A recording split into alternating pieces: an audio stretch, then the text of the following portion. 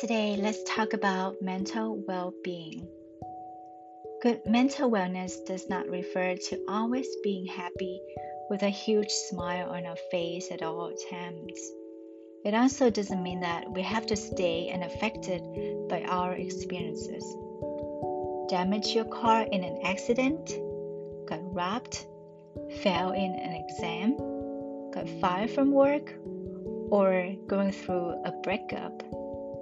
If you had a bad experience, you do not have to smile about it.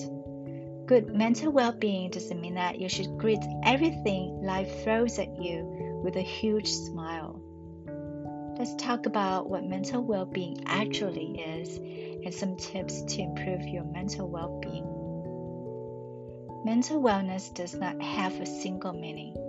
It can refer to how well we feel in our day-to-day life, how well we cope with the ups and downs in our daily life, or what our thoughts and feelings are. Mental wellness is not the same as mental health. The two influence each other but are slightly different concepts. Long periods of poor mental well-being can result in the development of mental health issues. Similarly, someone with a mental health condition can also face periods of low and high mental well-being. Like I said earlier, good mental well-being is not the absence of negative thoughts. You can get sad, upset, angry, and everything in between for damaging your car, getting robbed, failing an exam, getting fired, or going through a breakup. So, getting overwhelmed due to a difficult situation doesn't make your mental wellness bad. Instead, mental well-being is about how well you can understand, manage, and deal with those feelings. Mental well-being includes the ability to function well in daily life. And those are the questions that you want to reflect on. Are you able to cope with the normal life stretches in daily life?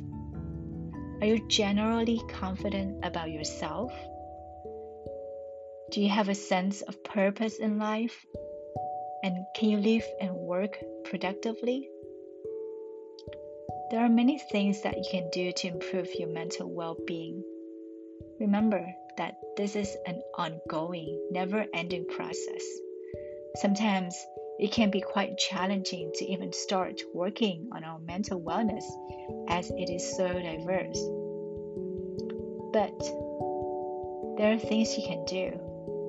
You can focus on your physical wellness. Your mental wellness is not just related to your thoughts, feelings, and emotions. Rather, it is deeply connected to your physical well-being. So make sure you eat healthy, exercise regularly, and take care of your physical health as well. And sometimes our mental wellness can be improved by focusing on others.